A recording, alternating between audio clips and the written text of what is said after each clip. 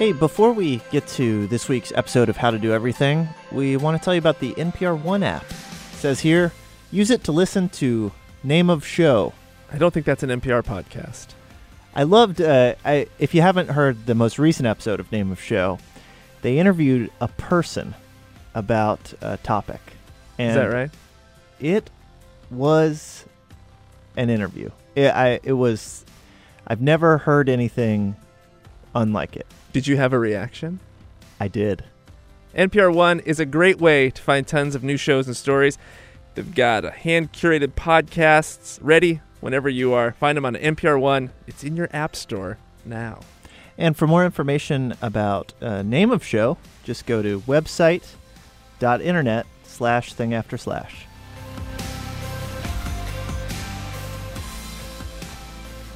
Subsistence farmers in Africa have a big problem. Lions keep hunting their cows. Now, this is terrible news for the farmers. They're losing their cows. It's bad news for the cows. They're getting eaten. But it's also really bad news for the lions because then the farmers end up killing the lions to defend their cows. Joining us now via Skype is Dr. Neil Jordan. He's a conservation biologist, and he's come up with an idea to help all three. The idea is based on the fact that lions are ambush predators. So that means they rely on the element of surprise to creep up on their prey. Once they've been seen, they tend to give up on the hunt. So they're very much into surprise. So the idea is to try and interrupt that mechanism by painting eyes on the backs of cows and to try to fool the lions into thinking they've been seen and give up on the hunt. And so, reduce the losses of cows and also the retaliatory killings of lions as a result. So Neil, if I saw one of these cows, what would it look like? What would I see? Well, it looks like a normal cow from the front and from the side because that's what it is. But from the rear, we've got I've stamped on these contrasting eye patterns. They're actually based on the shape of predators' eyes.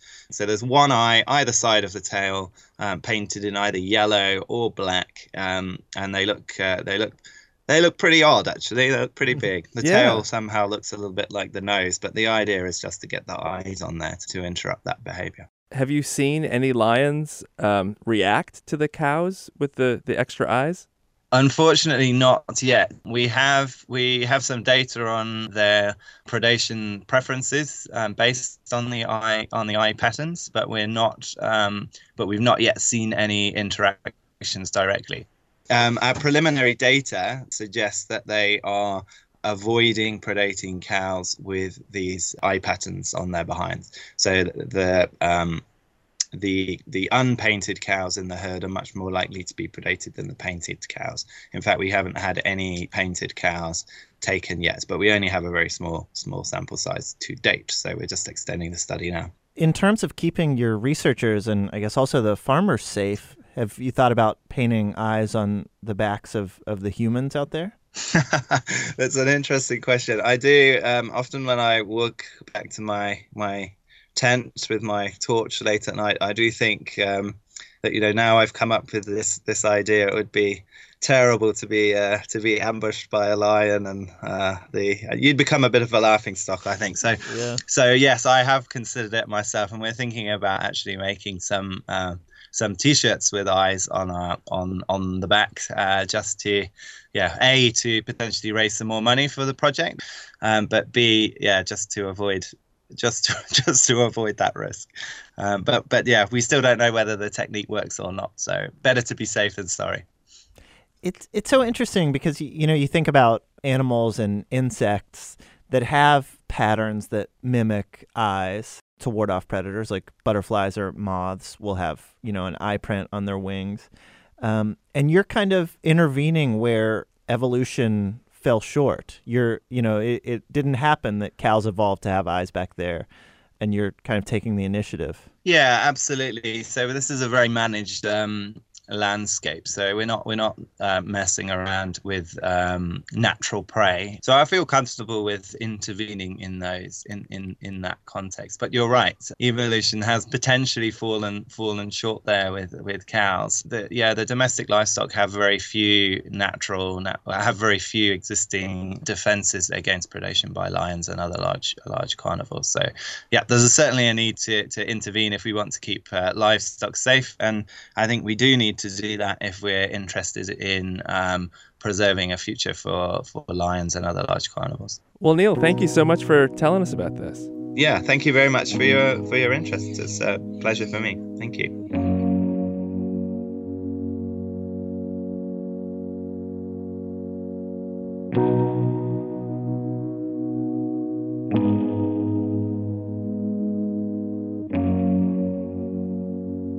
Okay, we would like now to return to our coverage of the Summer Olympics in Rio. We are no longer allowed to play the entire Olympic theme, but I feel like we can get away with this. If you've been listening to our show, you know that we are dedicating our coverage of the Olympics to one sport and one sport only, and that's the javelin. Brian Clay won a gold medal for the United States in the Beijing Olympics. He's a decathlete, and one of the decathlon events is javelin. But he has also found another use for it. Yeah, so, my daughter had a loose tooth, and for a while, my wife had kind of come up with this idea, like, why don't you tie a string to it and throw a javelin to take it out? And I kind of wouldn't do it for the first two kids, and I finally just said, okay, fine, after my daughter, was begging me to do it. And so I said, okay, fine. So we literally were in the car on our way home. I flipped around, went down to the school, and I took my key, opened up the shed, grabbed my javelin out, and we threw the javelin tied to her tooth, and out it came. Wow. Did you do your full run-up? No, it was just a kind of a fun thing. I did more of a standing throw. And so I'm trying to picture this. You're standing there with a javelin tied to your daughter's mouth, and what is she doing? She's actually egging it on. Like, she wanted to do it. So yeah. I think, there was a bit of excitement there because it was going to be really fun, but then I think at the same time it was a little bit nerve-wracking because she wasn't quite sure if it was going to hurt or, if it was going to be okay. But she was sold out, man. She knew what she wanted to do, and she was sold out to getting it done. Is she there now? Yeah, she is. She's right here. Do you guys want to talk to her? Yeah, for sure. Okay, I'll give you 1 second. Hi, this is Ellie. Hey, Ellie, how's it going? Good. Well, tell us what it was like having your tooth pulled with a javelin. It was sort of weird because I didn't really know if it was going to hurt or not. Yeah. Did it hurt? No. What did it feel like? It sort of just felt like a little tug. Yeah. Mhm. And could you see your tooth fly out of your mouth? No. You couldn't see it? No. I bet it was a world record, though, for the longest flight of a tooth being pulled out of a mouth. I don't know. Maybe. Have you had your teeth pulled out in other ways? Yeah. Sometimes my dad just tugs them out. Uh-huh. Mm-hmm. No shot put or discus or pole vaulting out of your mouth, nothing like that? No. Right. I have a son, Ellie, who's 7, and he has a loose tooth right now. Do you recommend tying his tooth to a javelin? I don't know. Yeah? Do you have any friends who would do that, you think? Probably not. Now's the part of our show where we like to tell you about our sponsors. This week, it's Blink. Blink is the author of the hit book Malcolm Gladwell. Blink, in fact, helps homeowners and renters keep an eye on what's happening at home while they're away. Blink's battery-powered high-definition video cameras use motion sensors to deliver instant video alerts right to your smartphone. Or check in anytime with Live View. Cameras can be placed almost anywhere in your home, and installation is super easy too. Learn more at blinkforhome.com. Get 10% off your order with the promo code BLINKNPR.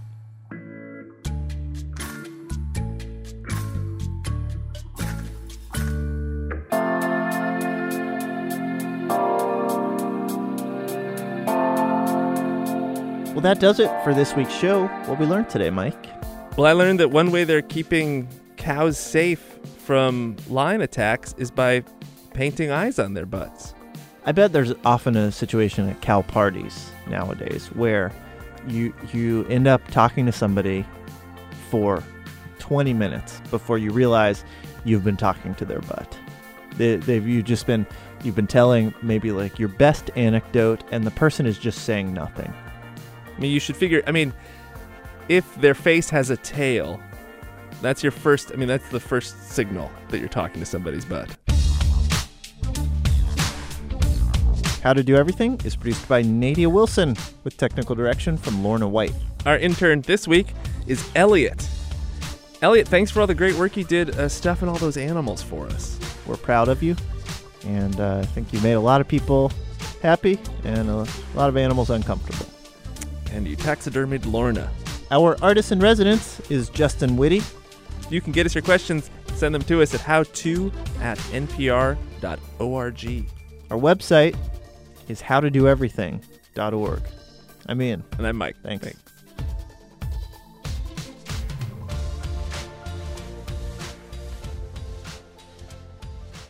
We have finally finished this week's episode. That nightmare has ended, but you're still asleep. So we suggest you listen to NPR's new politics podcast. That's where NPR's political reporters talk to you like they talk to each other. It's just a stream of curse words. With weekly roundups, short takes on news, and reporting from the campaign trail, you don't have to keep up with politics to know what's happening this election year. You just have to keep up with NPR's Politics Podcast. Listen and subscribe on the NPR One app and at npr.org/podcasts.